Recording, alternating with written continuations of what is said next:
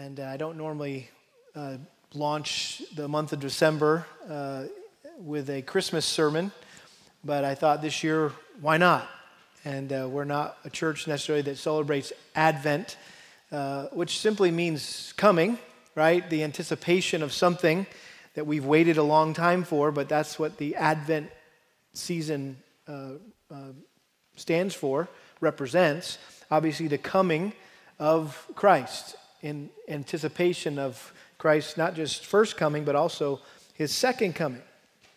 So I thought this would be good for us, as we've already mentioned this morning. It is so easily, it's so easy to be distracted during the Christmas holidays by so many other things. It seems like a very busy, hectic time of year for all of us, and Christ somehow gets lost in it all. That maybe if we set our focus and fixed our eyes on Jesus right at the beginning of the month, hopefully we can stay focused on him throughout all the chaos that's about to ensue. And so I want to encourage you to take your Bibles and turn them to Isaiah chapter 9. Isaiah chapter 9.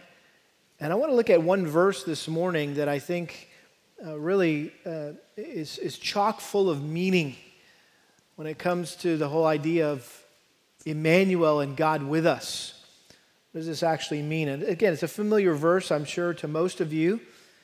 But let me read it for you, I'll pray, and then we'll talk about it. Isaiah chapter 9, verse 6.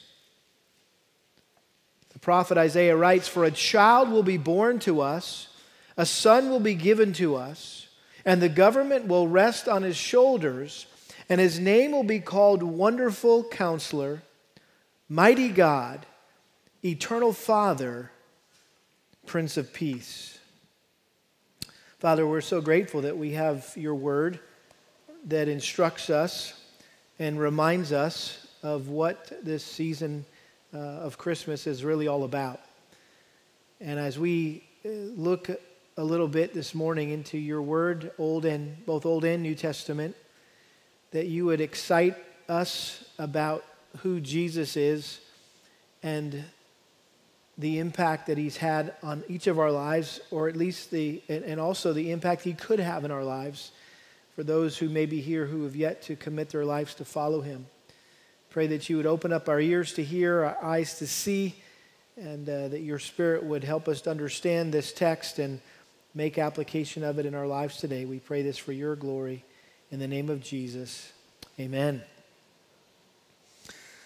Well, having a baby is one of life's greatest joys, is it not? Those of you that have had the joy of having children, one of the most enjoyable and sometimes most challenging things about having a baby is choosing a name. When Kelly and I had our first child, the internet as we know it today was not yet in existence. Yes, we're officially old. And so we did what a lot of couples did back then. We bought a baby name book. How many of you, as let's admit, who had a baby name book? Okay, some of the older folks here, and right, we all had the baby name book. And to help us come up with the perfect name for our kid. And the book provided the origins, the definitions, the variations of virtually every name imaginable. And so with the help of the book, along with many discussions and funny experiences, Kelly and I were able to whittle down our list and finally agree on names for our 3 children. I remember one time we were discussing for our first child, for Zach, one of the names we had picked, or at least that I had suggested, was Noah. I just thought that was a cool name, and my wife was like not into it. And so I was always just kind of always appealing, come on, Noah. That'd be really cool. It's got a great sound to it. It's a great name. He was a great man. And so we're driving home from church one day up the freeway, and I saw a license plate that said Noah on it. And I said, hon, look, this is a sign from the Lord. He's telling us that we need to name our first son Noah. And so we happened to pass by this car, and we pulled up next to it, and there was this old man driving in his car like this. And that kind of wrecked it. That was the nail in the coffin for Noah, for Kelly. So you finally said, no way, honey. See, that's why I don't want to call our son Noah. That's what comes to mind. Some old guy, you know. So Zachariah was almost Addison, believe it or not. It was kind of a Puritan name we kind of liked. I always wanted a daughter named Jessica because I thought the name Jessie was kind of cool. Have a little scrappy girl named Jessie, right? Well, Kelly had her heart set on Hannah, and so she won on that one. And we were still trying to decide what to call Jacob in the hospital after he was born, and they brought the paperwork in, and we had to sign something. We had to write something down.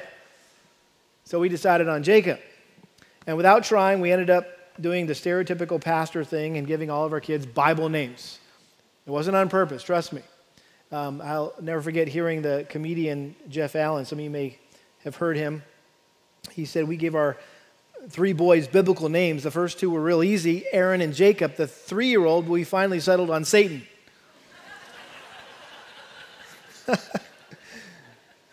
So be careful when you choose your names for your kids, right? But in the premier Old Testament prophecy of the virgin birth of Christ, God himself chose the perfect name for his son. Just turn back a page there, if you're in Isaiah 9, to Isaiah 7, verse 14. Another familiar verse here, Isaiah 7:14. Therefore the Lord himself will give you a sign. Behold, a virgin will be with child and bear a son, and she will call his name what? Emmanuel. And then keep your finger there in Isaiah, and then flip over to Matthew chapter 1, and we see how this name was picked up in the New Testament to describe the birth of Christ. Matthew chapter 1, verse 18, now the birth of Jesus was as follows. When his mother Mary had been betrothed to Joseph, before they came together, she was found to be with child by the Holy Spirit. And Joseph, her husband, being a righteous man and not wanting to disgrace her, planned to send her away secretly. But when he had considered this, behold, the angel of the Lord appeared to him in a dream, saying, Joseph, son of David, do not be afraid to take Mary as your wife, for the child who has been conceived in her is of the Holy Spirit. She will bear a son, and you shall call his name Jesus, and he will save his people from their sins. Now all this took place to fulfill what was spoken by the Lord through the prophet. And you could add in there Isaiah. Verse 23 quotes Isaiah 7:14. Behold, the virgin shall be with child, and shall bear a son, and they shall call his name Emmanuel, which translated means God with us. There's a lot of profound thoughts surrounding the birth of Christ, but in my opinion, that is the most profound thought. That baby in the manger was God himself. John MacArthur has written a very helpful little book called The Gift of Christmas. And this is what he said: if we could condense all the truths of Christmas into 3 words, these would be the words, God with us. We tend to focus our attention at Christmas on the infancy of Christ, that cute little baby in the manger, right? But the greater truth of the holiday is his deity. More astonishing than a baby in the manger is the truth that this promised baby is the omnipotent creator of the heavens and the earth. Well, no other Old Testament prophecy of the coming of Christ reveals the truth of Christ's deity clearer than Isaiah chapter 9, verse 6. And in order to fully understand this verse and appreciate the important prophecy that Isaiah made here, we need to understand the context in which it was given. So let me start by just giving you a brief historical background of the nation of Israel and where Isaiah's prophetic ministry fits into the big picture of God's dealing with his people. Isaiah lived and ministered in and around Jerusalem for about 50 years during the days of the divided kingdom. So we're talking about 739 to 586, or 686, I should say, BC. After being ruled by 3 kings, Saul, David, and his son Solomon, the nation of Israel had internal conflict. They split into 2 factions. The 10 northern tribes were ruled by Jeroboam. That was what was known as Israel. And the 2 southern tribes, ruled by Solomon's son Jeroboam, were referred to as Judah. The 10 northern tribes disobeyed the Lord, and they were about to be destroyed by Assyria, which happened in 722 BC. And just over 100 years later, the same fate would befall Judah when they were overrun by the Babylonians in 586 BC. In the meantime, before this happened, God graciously sent multiple prophets to both Israel and Judah to warn them of the coming judgment because of their sinful rebellion and to call them to repent. And in view of the imminent judgment that was bearing down on Israel, God sent a man named Isaiah to warn Judah, and namely her kings, to learn from the example of the 10 northern tribes, or they would suffer the same tragic outcome. And at the time, you wouldn't think there was any issues because Judah was prospering commercially, they were prospering militarily, but they were declining spiritually. The kings had led the people into idolatry, they had formed alliances with enemy nations, and in the midst of this spiritual compromise, God raised up Isaiah to proclaim a message that's mixed with both judgment and hope. And interspersed with the warnings of God's impending wrath were comforting promises of God's salvation through the coming of the Messiah. And Isaiah 9 is a great example of this. And what we see in verses 1 through 7 is amidst the gathering thunderclouds of God's coming judgment, a ray of sunlight breaks through in the prophecy of a coming king who would bring with him a reign of joy and prosperity and peace. Notice how this chapter begins, but there will be no more gloom for her who was in anguish. In earlier times, he treated the land of Zebulun and the land of Naphtali with contempt. Zebulun and Naphtali are the names of the two most northern tribes of Israel who were the first to experience the wrath of the Assyrian invasion. And he says, but later on he shall make it glorious by the way of the sea, on the other side of the Jordan. The way of the sea is this major highway running through Palestine between the Jordan River and the Mediterranean Sea, and it was the route that the Assyrian soldiers took when they invaded the northern kingdom.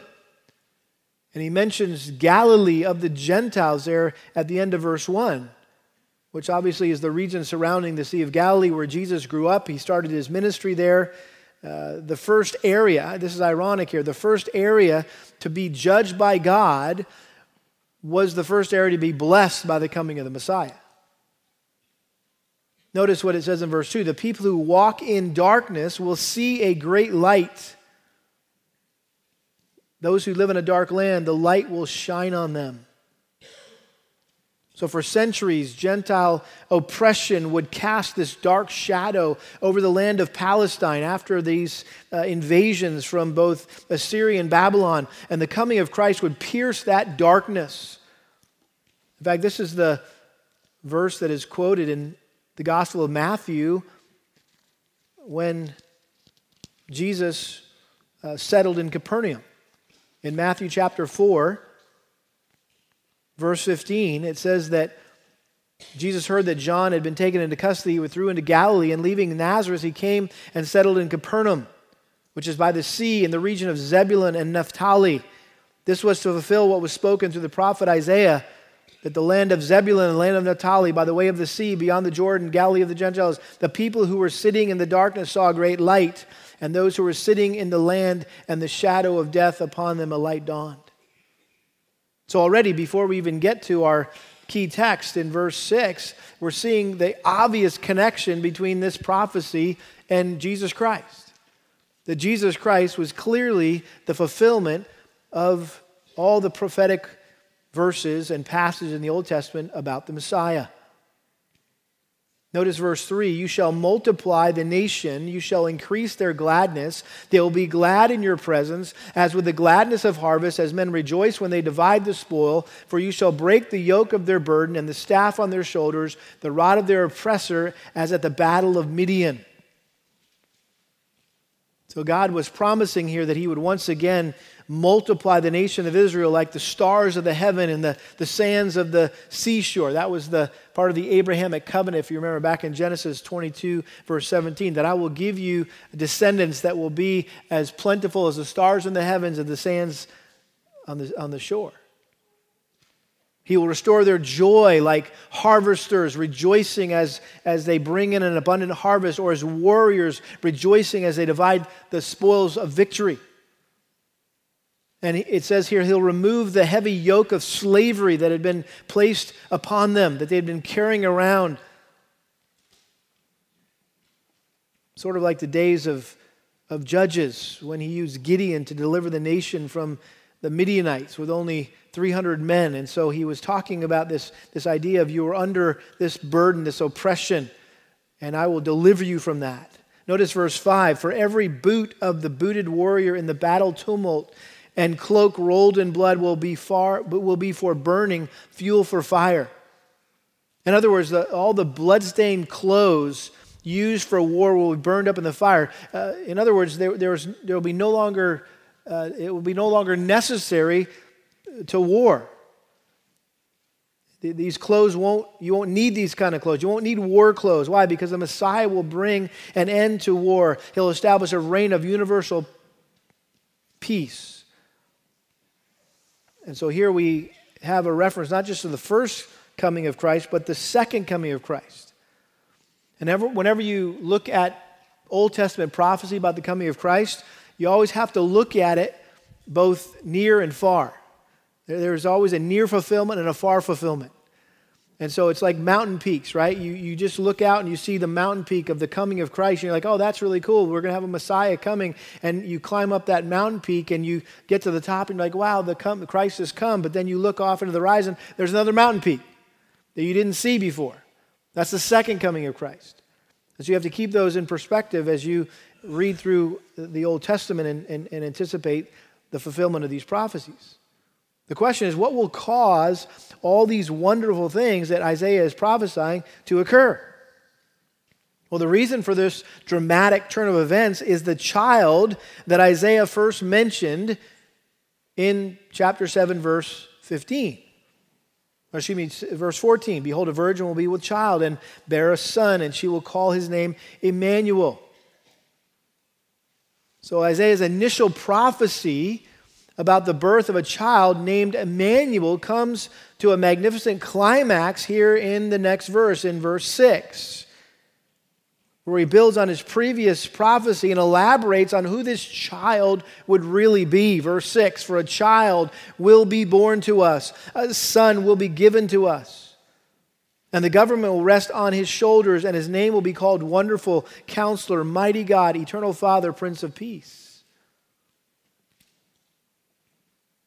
So he says a child will be born to us and a son will be given to us. Both of these phrases refer to the incarnation of Jesus Christ, and they combine his humanity and also his deity. That it'll be a child, a human child, but it will be a son, it will be God's son. And it says the government will rest on his shoulders. This child will be a righteous and just king who will reign over the nation of Israel and eventually all the nations of the world as the King of Kings and the Lord of Lords. Look at verse 7. There will be no end to the increase of his government or of peace on the throne of David and over his kingdom, to establish it and to uphold it with justice and righteousness from then on and forevermore. So this child, the Messiah, will be a rightful heir to the Davidic throne on which he will reign for all eternity. We know about the Davidic covenant back in 2 Samuel chapter 7. David wanted to build a temple for the Lord, a house for the Lord, and God said that he couldn't because he was a man of bloodshed, and his son was going to be the one that built that temple. But the consolation that God gave David was this, in 2 Samuel chapter 7, verse 12, when your days are complete and you lie down with your fathers, I will raise up your descendant after you. You will come forth from you, and I will establish his kingdom. He shall build a house for my name, and I will establish the throne of his kingdom forever. And he says, your house and your kingdom shall endure before me forever. Your throne shall be established forever. And if you remember, we just read in Luke chapter 1, when Gabriel came and announced to Mary that she would give birth to a child, this virgin mother, he quoted from 2 Samuel chapter 7. In Luke 1, verse 31, and behold, you will conceive in your womb and bear a son, and you shall name him Jesus. And he will be great and will be called the Son of the Most High. And the Lord God will give him the throne of his father David, and he will reign over the house of Jacob forever, and his kingdom will have no end. Again, you can't miss the connection that Jesus is the fulfillment of this prophecy here in Isaiah chapter 9. Notice the last phrase of verse 7, the zeal of the Lord of hosts will accomplish this. We know zeal as passion, or in this context, perhaps jealousy. That God is extremely jealous for his glory and his people through whom he displays his glory. And so God's glory is wrapped up in his people. And that's why he's been so faithful to preserve the nation of Israel all these years, in spite of all that they've endured. And his point is that his purposes will be accomplished through them no matter what. We are intrinsically linked to the nation of Israel as God's people, as believers today. God made a promise to David that he would have an heir reigning on his throne forever, and he is passionate about making sure that happens. Now, back to verse 6, sandwiched between these two statements about the powerful and peaceful and perpetual reign of this coming king, there are 4 royal names by which this child will be identified. And I think you know this to be true. Names in the Bible mean something. They're important, they're significant, because they often indicate the kind of person that child would be, or they are symbolic of the special role that they would play in God's kingdom. And so these 4 descriptive titles here in verse 6 give us greater insight into this child who would be called Emmanuel, God with us. Who is this child really? What role will he play in God's kingdom? And you might expect here for Isaiah to have listed attributes of a child, right? It is, after all, a child he's announcing, the birth of a child, but he doesn't list attributes of a child. Instead, he listed attributes of God. And this is proof that the child named Emmanuel is truly God with us. That baby who was born was God himself, God in human form.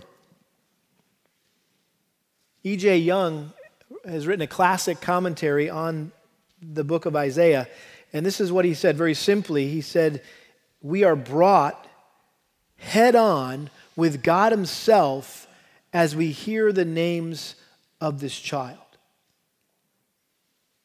And so I want to just take a few minutes this morning and look at these 4 names, because they, again, provide us insight into the divine nature of the Christ child. And through these 4 names, we're able to see and understand the true essence, the true nature of Jesus, of Christ. They also will help us to see and understand how Jesus Christ is clearly, obviously, beyond a shadow of a doubt, the fulfillment of this prophecy, because he personified every one of these names during his life and ministry. So let's look at that first name. It says his name will be called Wonderful Counselor. And this is, I think this name highlights the wisdom of God. The wisdom of God. That word wonderful literally just means wonder. And the word generally was used in the Old Testament to describe wonders and miracles that God performed, like the plagues in Exodus chapter 3, or the crossing of the Red Sea in Exodus 15, or the conquest of Canaan in Exodus 34, or the crossing over the Jordan River in Joshua chapter 3, verse 5, or the miracles that God performed in the wilderness in Nehemiah chapter 9, verse 17. So we know about these wonders, these miraculous things that God accomplished. And throughout the Old Testament, God is praised and thanked for his many wonders. Let me read you a few examples of this. Job 37, verse 14. Listen to this, O Job. Stand and consider the wonders of God. The Psalms mention the wonders of God. Psalm 9:1, I will give thanks to the Lord with all my heart. I will tell of all your wonders. Psalm 26, verse 7. That I may proclaim with the voice of thanksgiving and declare all your wonders. Psalm 107, there's too many to choose from here, but I'll just read a few. Psalm 107, verse 24. They have seen the works of the Lord and his wonders in the deep. Psalm 139, verse 14, I will give thanks to you, for I am fearfully and wonderfully made. Wonderful are your works. Judges 13:18, but the angel of the Lord said to Manoah, this is what God said, or Christ said, the pre-incarnate vision of Christ that the father of Samson saw. Why do you ask my name, seeing it is wonderful? In other words, you're wondering what my name is? It's just wonderful. That's my name.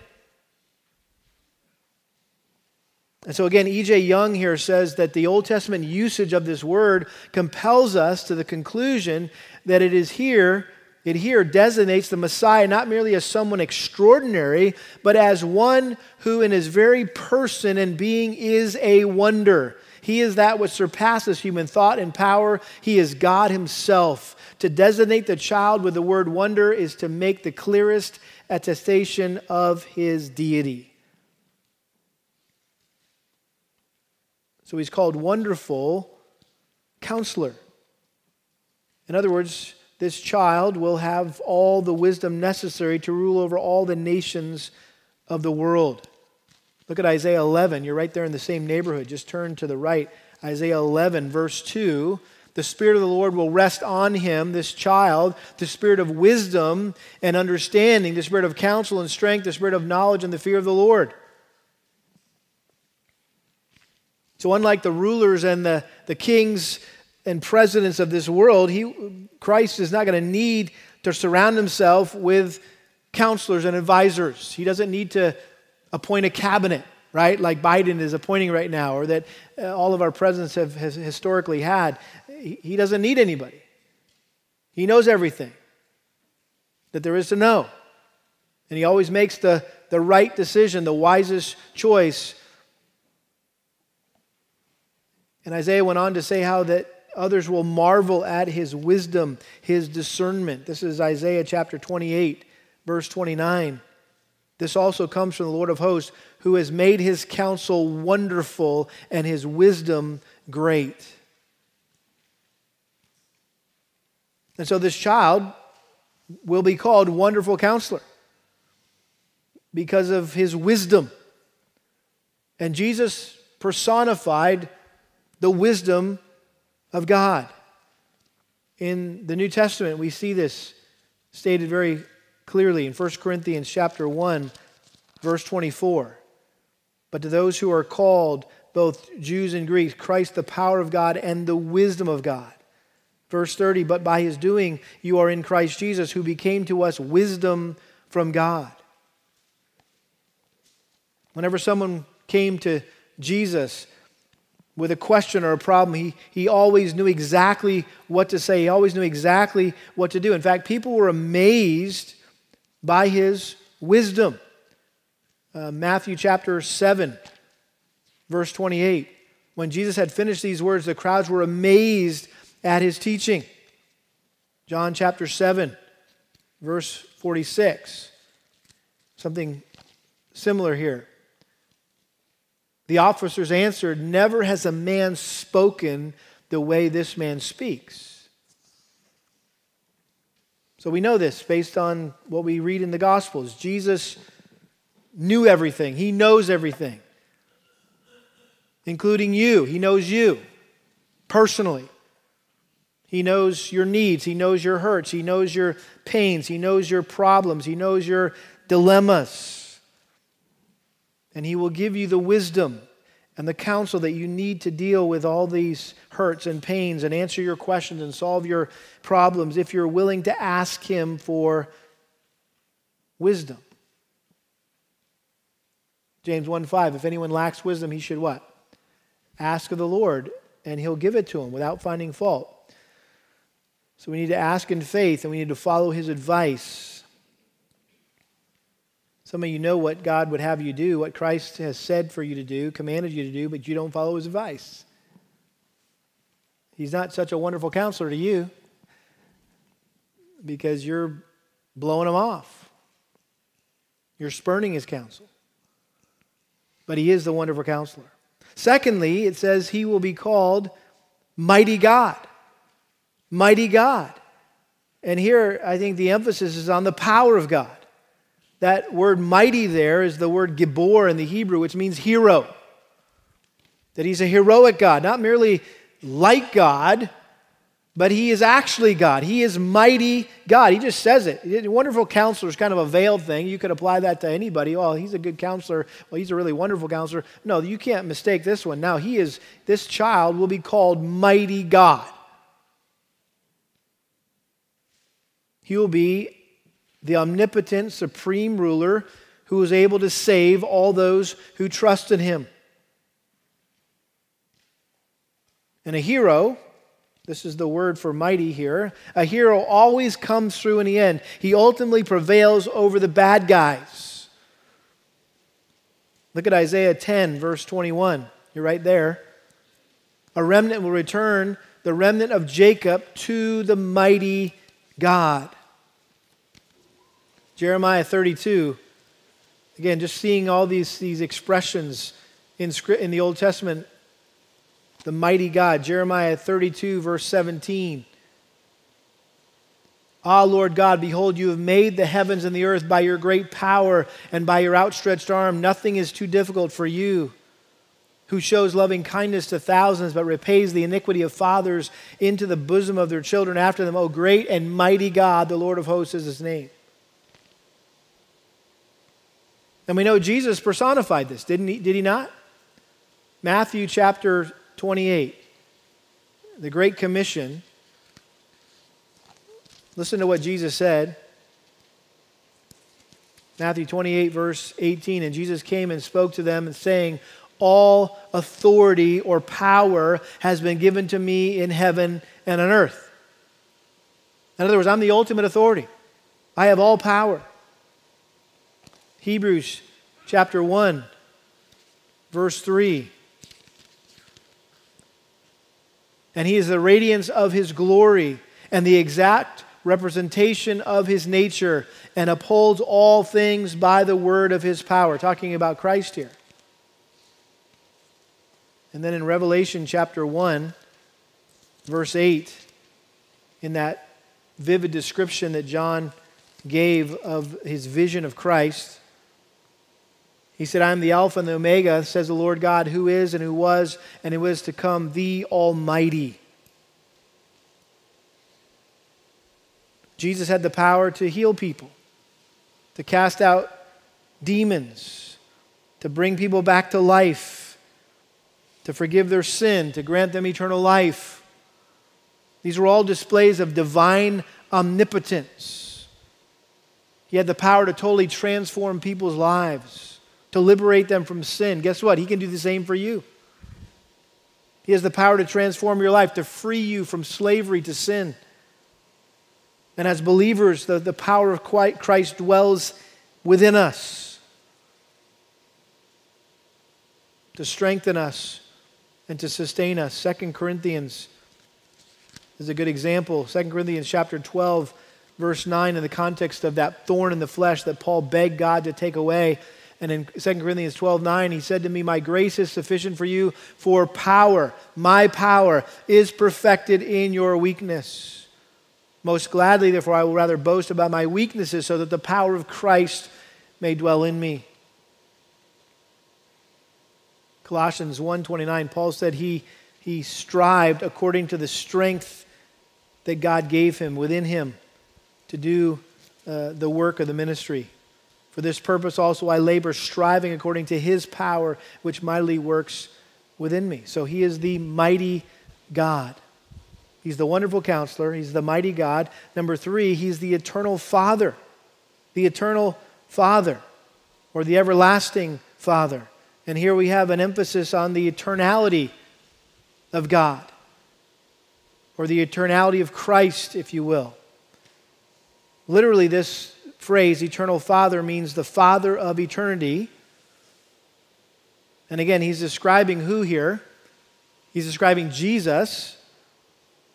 And so this is where our head starts to hurt when we start to think about the Trinity, because Jesus is the second member of the Trinity who existed in eternity past and stepped into time on that first Christmas night.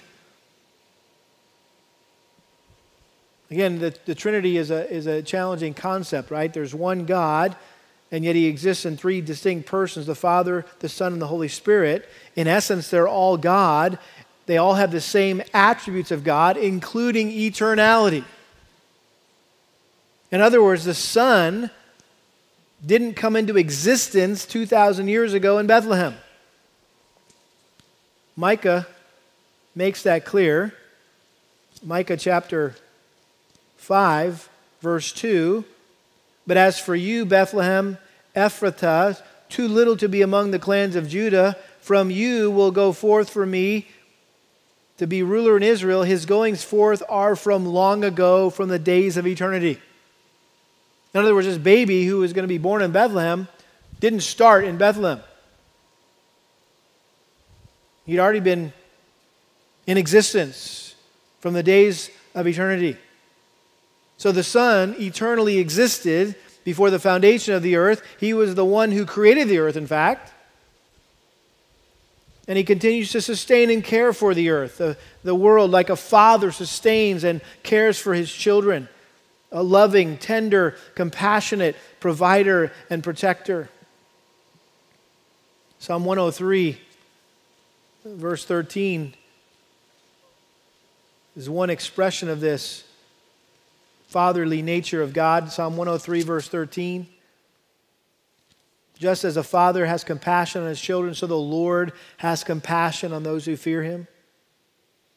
Again, Jesus personified the everlasting fatherly care of God. In fact, right out of the gate in the Gospel of John, John establishes the eternality of Christ. And by doing that, the deity of Christ, right? If he existed forever, if Jesus existed forever, that means he must be God. John 1:1, in the beginning was the Word referring to Jesus. And the Word was with God, and the Word was God. He was in the beginning with God. All things came into being through him, and apart from him, nothing came into being that has come into being. Again, we know in Hebrews 13, verse 8, Jesus Christ is the same, what? Yesterday, today, and forever. And in Revelation 1:8, we already read this. He's the Alpha and the Omega, the beginning and the end. And of course, throughout the Gospel of John, Jesus said that he is who? God.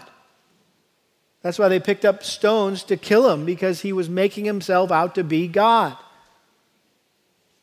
He was calling himself the great I am, which means, hey, who are you? Well, I am. In other words, I've always been and always will be. I am. I just am. I'm there. I just exist. And he called himself. He took that sacred phrase that God introduced himself to Moses as in the burning bush, and he applied it to himself. Because he was the one who offers eternal life to all those who believe in him, all those who obey him, and he lovingly cares for us like a father who will provide and protect us forever. And then lastly, he's not only the wonderful counselor, the mighty God, the eternal Father, he's the Prince of Peace. He's the Prince of Peace. And I think here the emphasis is on the grace and mercy of God. He is the provider of peace, the bringer of peace. This is, by the way, is the first of 25 references to peace that Isaiah made in this book. Look at chapter 11. Just turn there. You're right there close by, so you can turn there. Isaiah 11, verse 6. And the wolf will dwell with the lamb, And the leopard will lie down with the young goat, and the calf and the young lion and the fatling together, and a little boy will lead them, and the cow and the bear will graze. Their young will lie down together, and the lion will eat straw like an ox. The nursing child will play by the hole of the cobra, and the weaned child will put his hand on the viper's den. They will not hurt or destroy in all my holy mountain, for the earth will be full of the knowledge of the Lord as the waters cover the sea. What a vivid description of the peace that is provided through Christ and that ultimately will represent the end times. The second coming of Christ, this is what it will be like. I'll just say I ain't playing with snakes though. Okay, I don't care. They're still going to be bad in my book, but hey, they're not going to hurt you anymore. So the Messiah, Jesus, initiated and will maintain this eternal peace unlike anything the world's ever known. Not just an absence of war here and or getting hurt or getting eaten alive by some ferocious animal or bit by a snake here. We're talking about peace with God, ultimately. Peace with God and peace with one another. And even peace for your own self, for your own heart and your own mind. Again, quoting from E.J. Young, the commentator on Isaiah, he said, "This peace includes more than a temporary cessation of hostilities among nations. There must also be removed the cause of war, namely human sin. For human sin to be removed, however, there must be a state of peace between God and man. Not only must man be at peace with God, but what is more important, God must be at peace with man.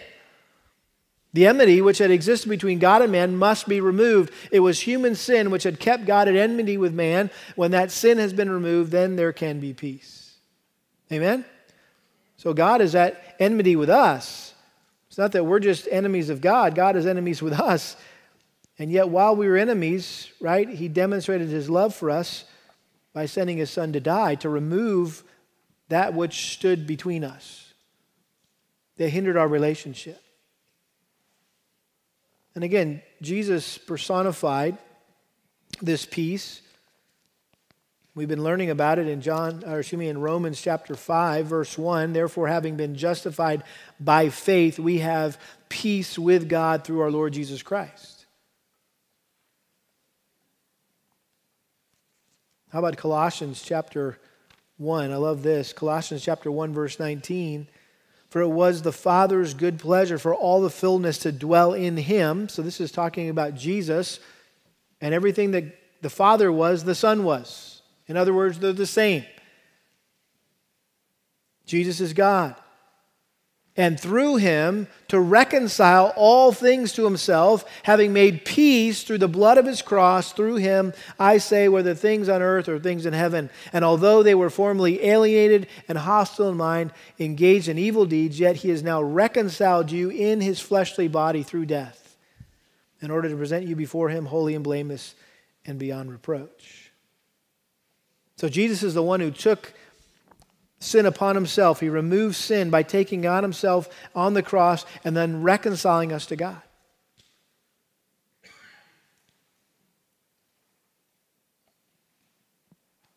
And at the end of the day, the reason why these 4 divine names apply to Jesus Christ is because He is who? God. He is all these things because all the fullness of deity dwells in Him in bodily form.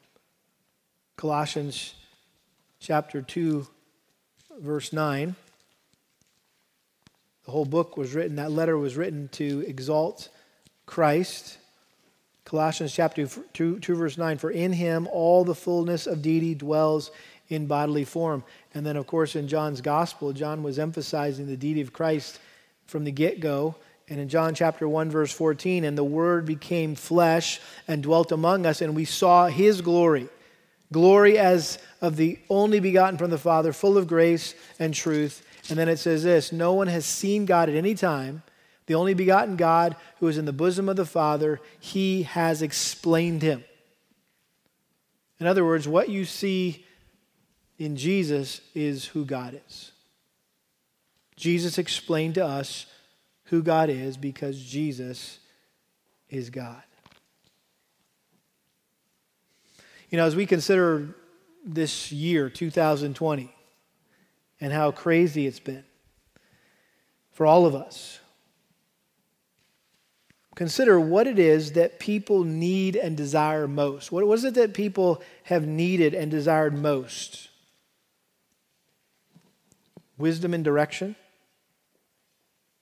energy and strength and stamina, provision, protection,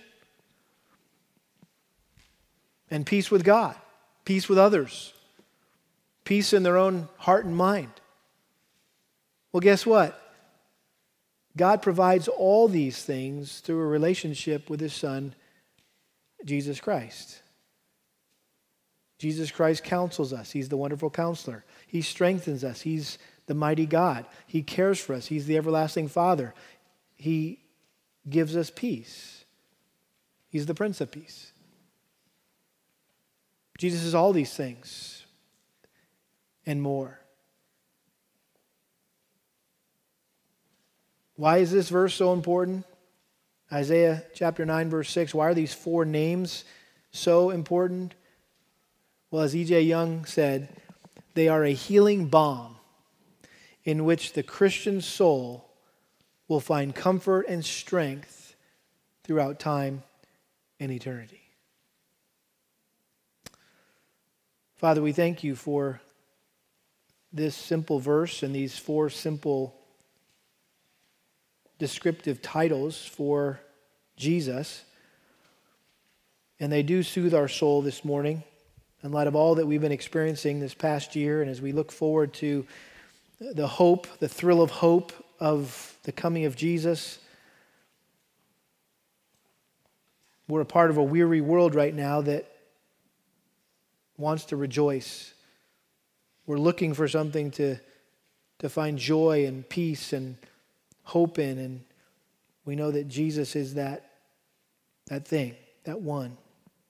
And so would you use this message this morning to comfort, to strengthen, and perhaps even confront and convict anyone who's here that is not a follower of Jesus. That they would see that He's everything that they've been longing for. He's everything that they need. And that you would grant them repentance today, that they would turn away from their life of sin and they would place their faith alone in Jesus and commit their life to follow and obey Him from this day forward. That they could experience all that Jesus is, all that He does.